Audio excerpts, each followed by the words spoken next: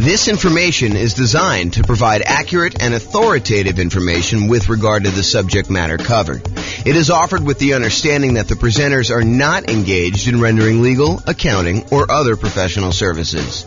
If legal advice or other expert advice is required, the services of a competent professional should be sought. Welcome to the San Diego Real Estate Investing and Real Estate Financial Planning Podcast. Learn all about investing in real estate in San Diego, California, with a combination of real estate financial planning and modeling with numbers specific to San Diego. Plus, syndicated, more generalized recordings of live and pre-recorded real estate investing classes. Not all of them specific to San Diego. Be sure to stay tuned after the podcast for a message from our sponsors. Well, good morning and welcome, everyone.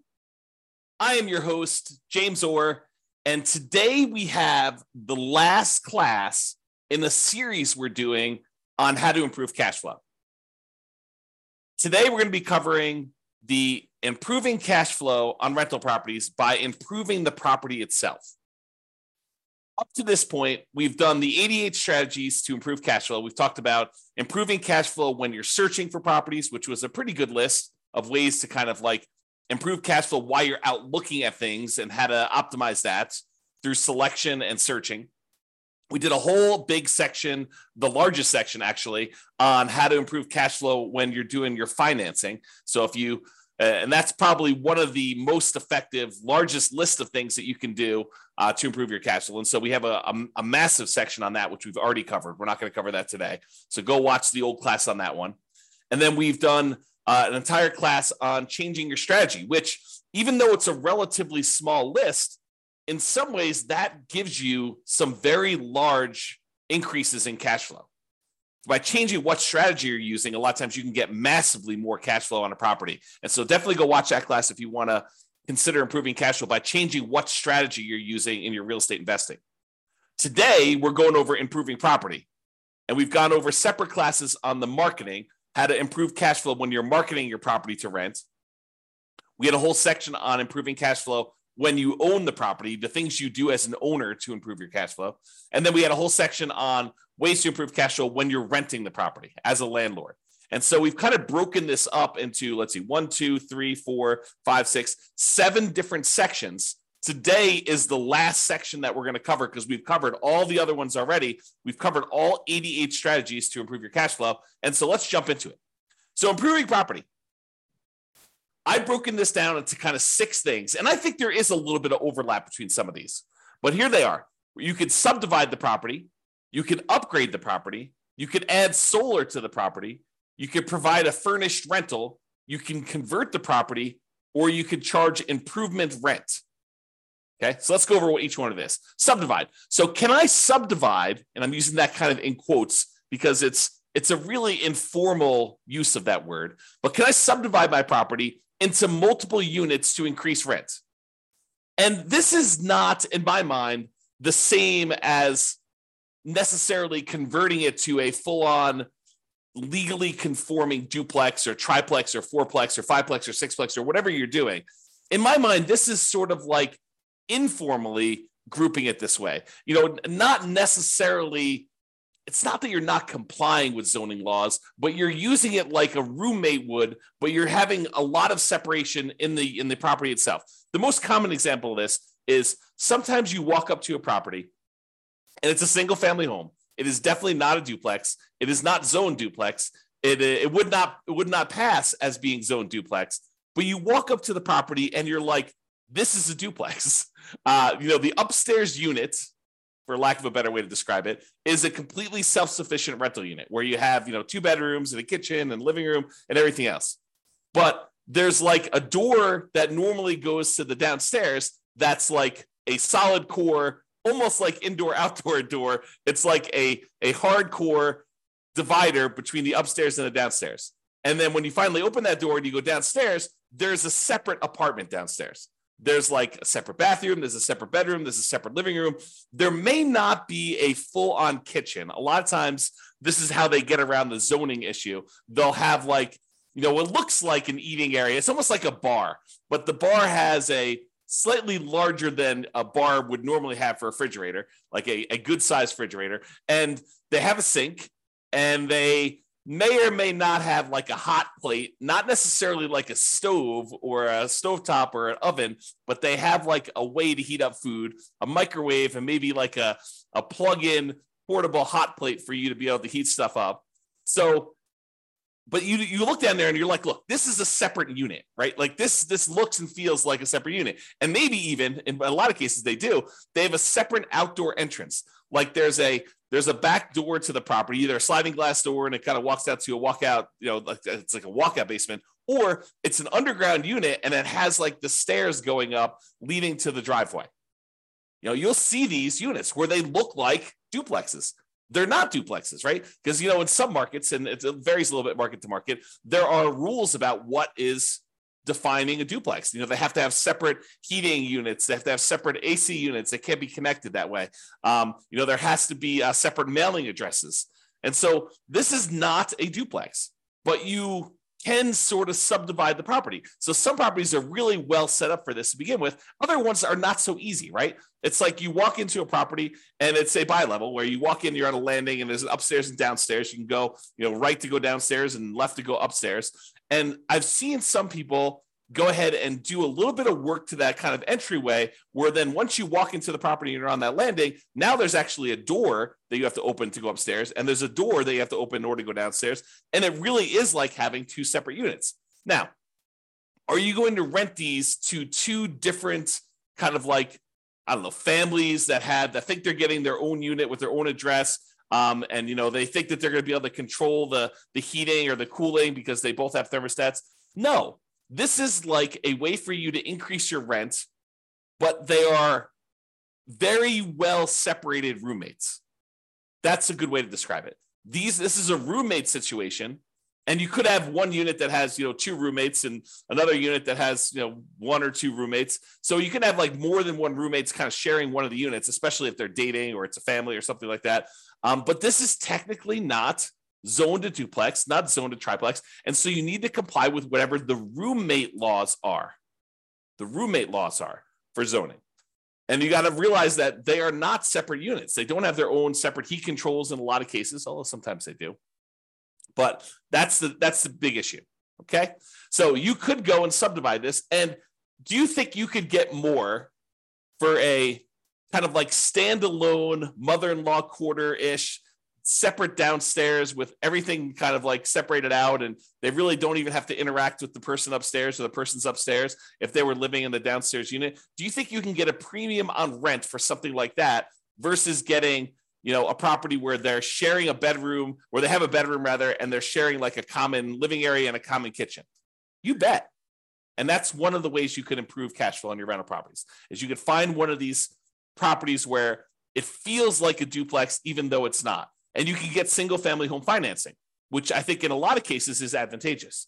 Especially if you're buying your second or third property and you've already used up your FHA or your VA loan, which is what we a lot of times use when we're buying formally zoned, completely compliant duplexes, triplexes, or fourplexes.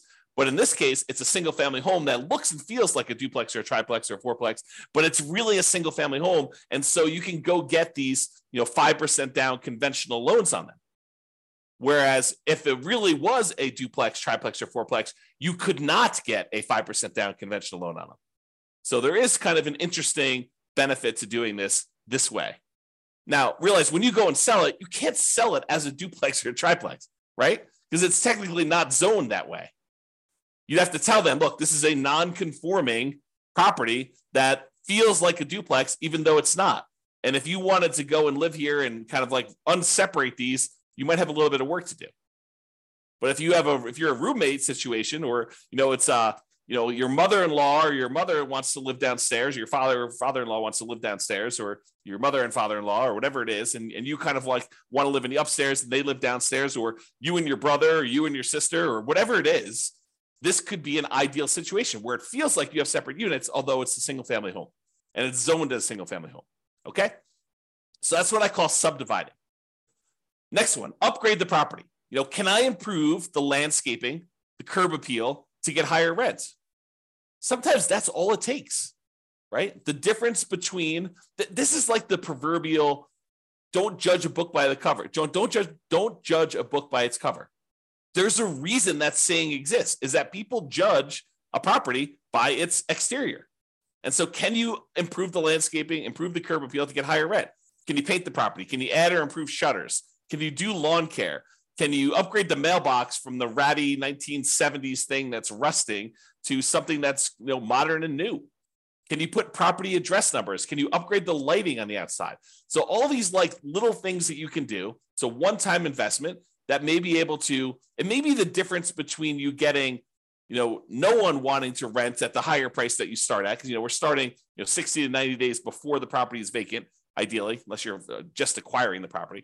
But you're starting 60 to 90 days ahead of time, and you're testing rent high, and you're coming down slowly as you get closer and closer to your deadline until you find out what rent is.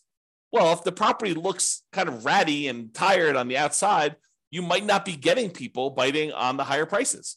Whereas if you do all the upgrades you're supposed to do and the property looks great from the outside and you upgrade it, this could be a chance for you to get someone at that higher rent. Okay.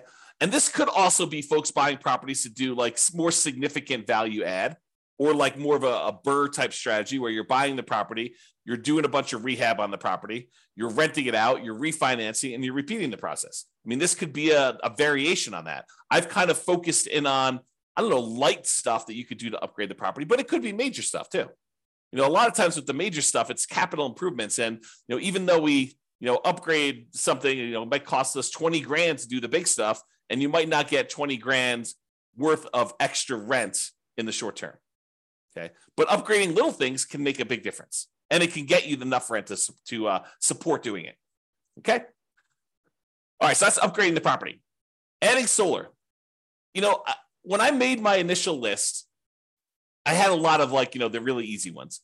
But then I started adding anything somebody would tell me that could improve rent. I was like, okay, let's go and add that so that we could be comprehensive and so that we wouldn't miss out on a way that you could possibly improve your income on the property. But as time goes on, some of these things become better and important, and we use them a lot more. And some of them become ones that we don't use nearly as much. I think solar might be falling more into we don't use it as much. And I think there's a couple of reasons why. I do think you can add solar to a property and you could charge a premium on your rent because there's no electric bill. I think you need to be careful because I think there may be some laws, and also there may be laws coming where you may be in this gray area if you start charging them separately for utilities. You start looking like someone who is charging someone for utilities separately. I think you're in this gray area. And so if you are going to charge separately for utilities, I think you should go talk to an attorney in your local area and make sure that you are following all the local laws and regulations doing that.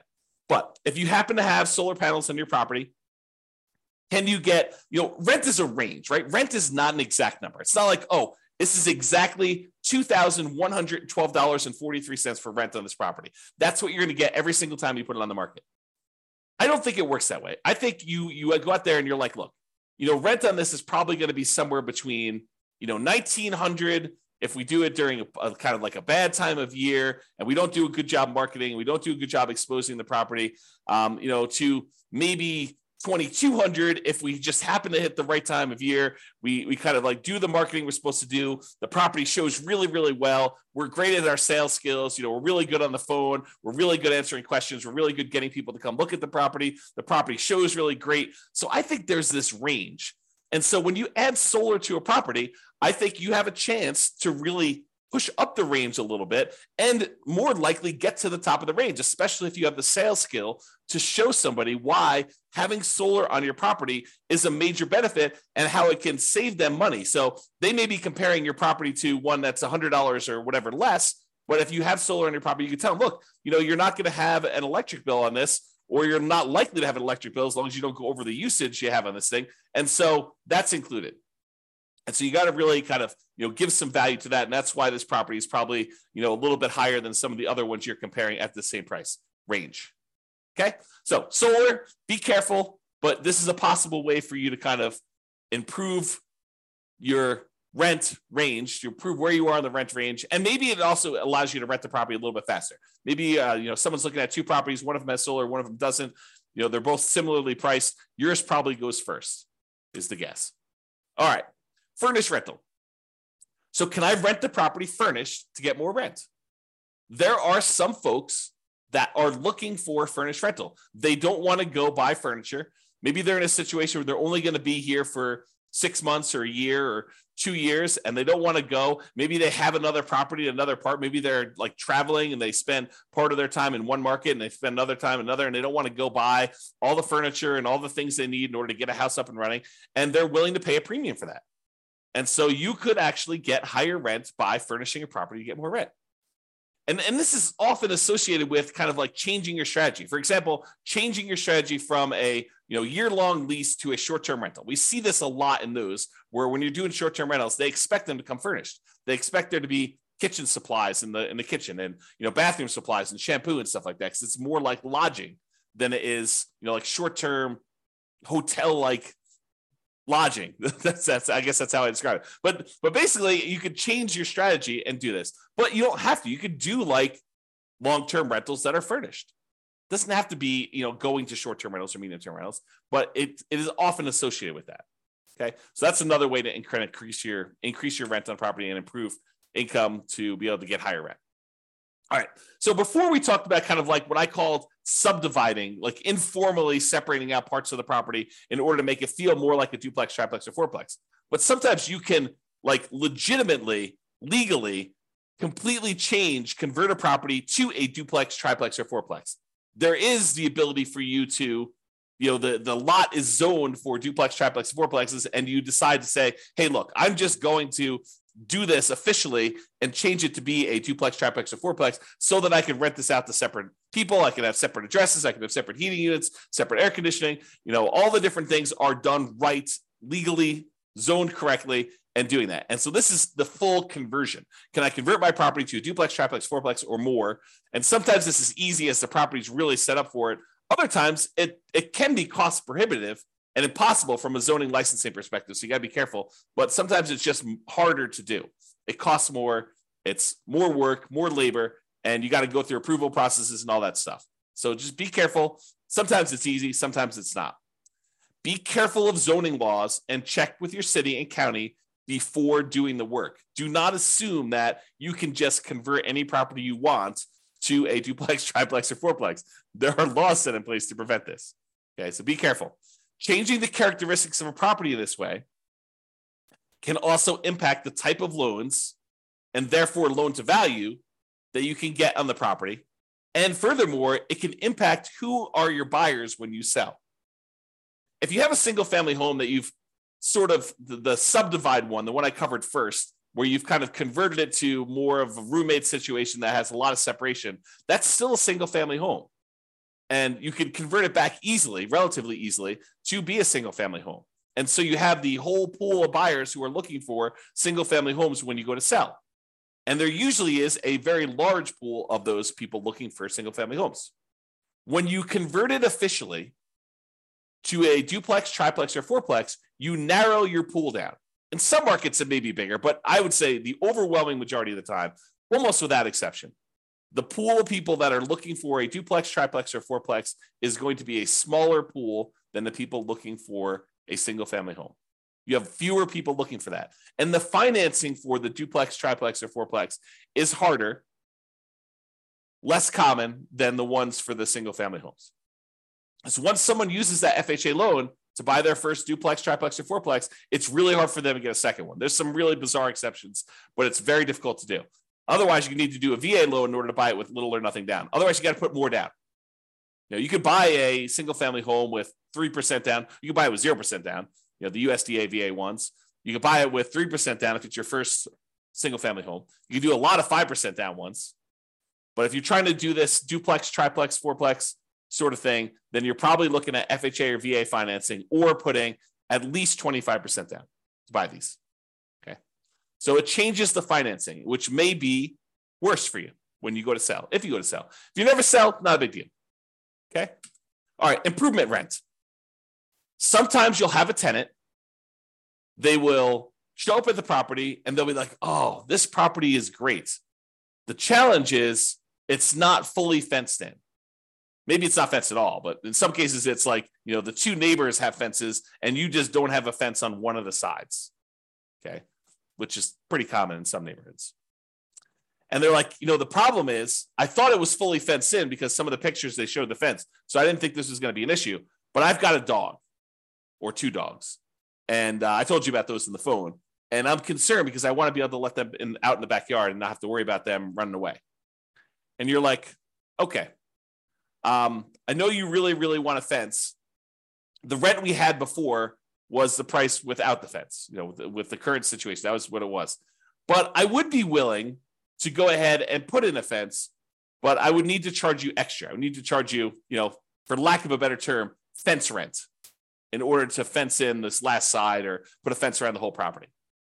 And some tenants would be like, oh, that would be great. I would be willing to pay whatever it is, $50, $100 more per month for you to put the fence around the backyard, or $200 a month, whatever you can negotiate, to help offset the cost for doing that. And, this may also occur sometimes with like, I really love this, but I hate the green carpet. And the carpet's, a couple tenant cycles old. So it's not like new, but it's not something you expect to be able to get at least one more tenant out of it before it needs to be replaced. But they're like, look, I can't move in with this carpet like this. And you're like, okay, well, the rent that we had it at was priced with the current carpet. If you really want new carpet, we could actually put in new carpet, but that would cost whatever it is, $200 more per month for us to go put in that new carpet. And they may be willing to pay that. So you could charge improvement rent, fence rent, new carpet rent, something else that the tenant desires you install for a fee. Okay. Now you may not be able to get the full cost of the upgrade. You may not be able to say, look, it's costing me $10,000 to get a fence installed on all four sides here. And I'm not going to be able to divide $10,000 by 12 months and get the full amount. Even though they may tell you, look, we're going to be here for 3 years. And you're like, okay, well, 10,000 divided by 36 months, that's going to be whatever that is, $300 a month. And they're like, yeah, we're not paying $300 a month. So you may not be able to get the tenant to pay the full cost of the upgrade. But with certain items, not all of the items, but with certain items, they have a reasonable enough lifespan that you may be able to get higher rent in the future to help offset this cost as well. For example, the fence.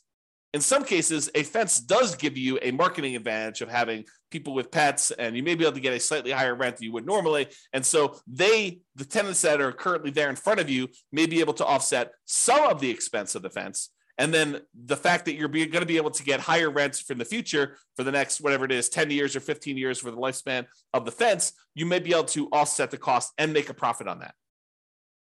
Some things like carpet might not be able to charge enough to justify it. Some things like a fence, you might be able to. So you got to kind of work out the math on doing this, which leads me into my next thing, which is calculating your return on investment. So I did a class, it's on the podcast. It's on the website and podcast. You can go listen to it, but it's called When to Do Upgrades with a Value Add Rental Property. And I walk people through how to do the calculation in order to figure out what your return is on the investment you make in order to see if it's worthwhile doing that. And I include a spreadsheet to help you do the math, but you want to be able to determine, look, I'm going to go spend an extra $5,000 or $10,000 in order to do an improvement on a property. You want to look and see how much money am I putting out? How much money am I getting back over what time period? And when do I make all my money back? And then how much profit do I make? And then what is the overall return on that money that I invested to see if it makes sense for you to do this extra investment? Sometimes you have to do it, right? The kitchen sink is just not working anymore and you have to do the upgrade. So that just becomes a capital improvement in that way. But sometimes you have a choice.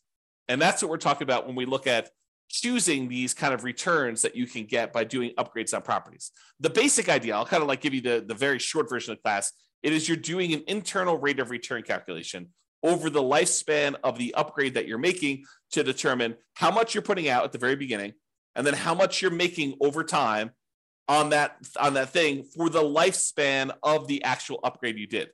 So if carpet's going to last you X number of years, you want to see how much you spent on the carpet to do the upgrade, how much extra money you're going to make on doing that carpet upgrade. And then when the carpet actually is completely its lifespan is exhausted, it dies, it's used up, then how much money did you make and what was your return on making that investment?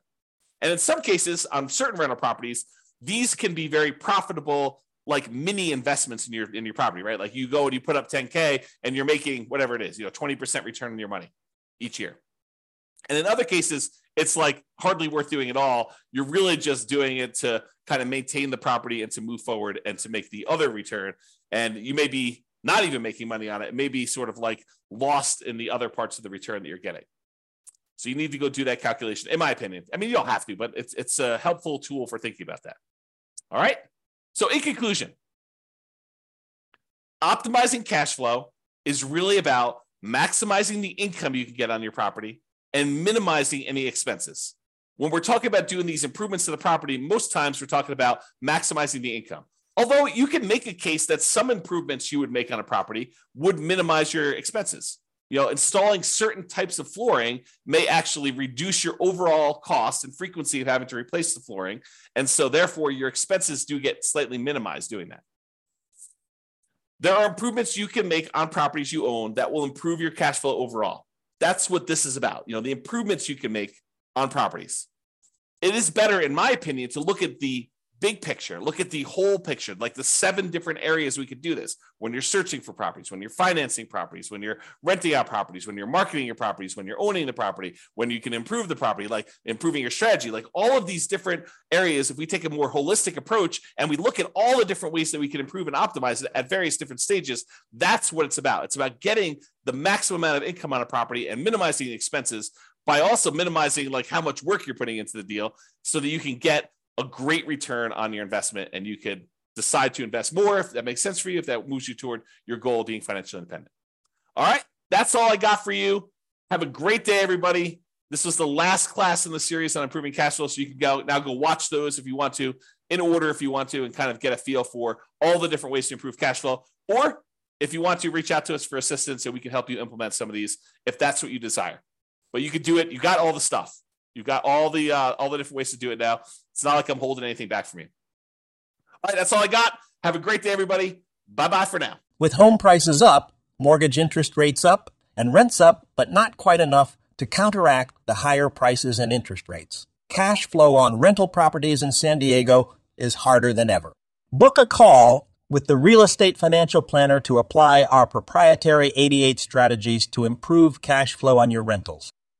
See the show notes for a link to schedule your call and improve your cash flow today.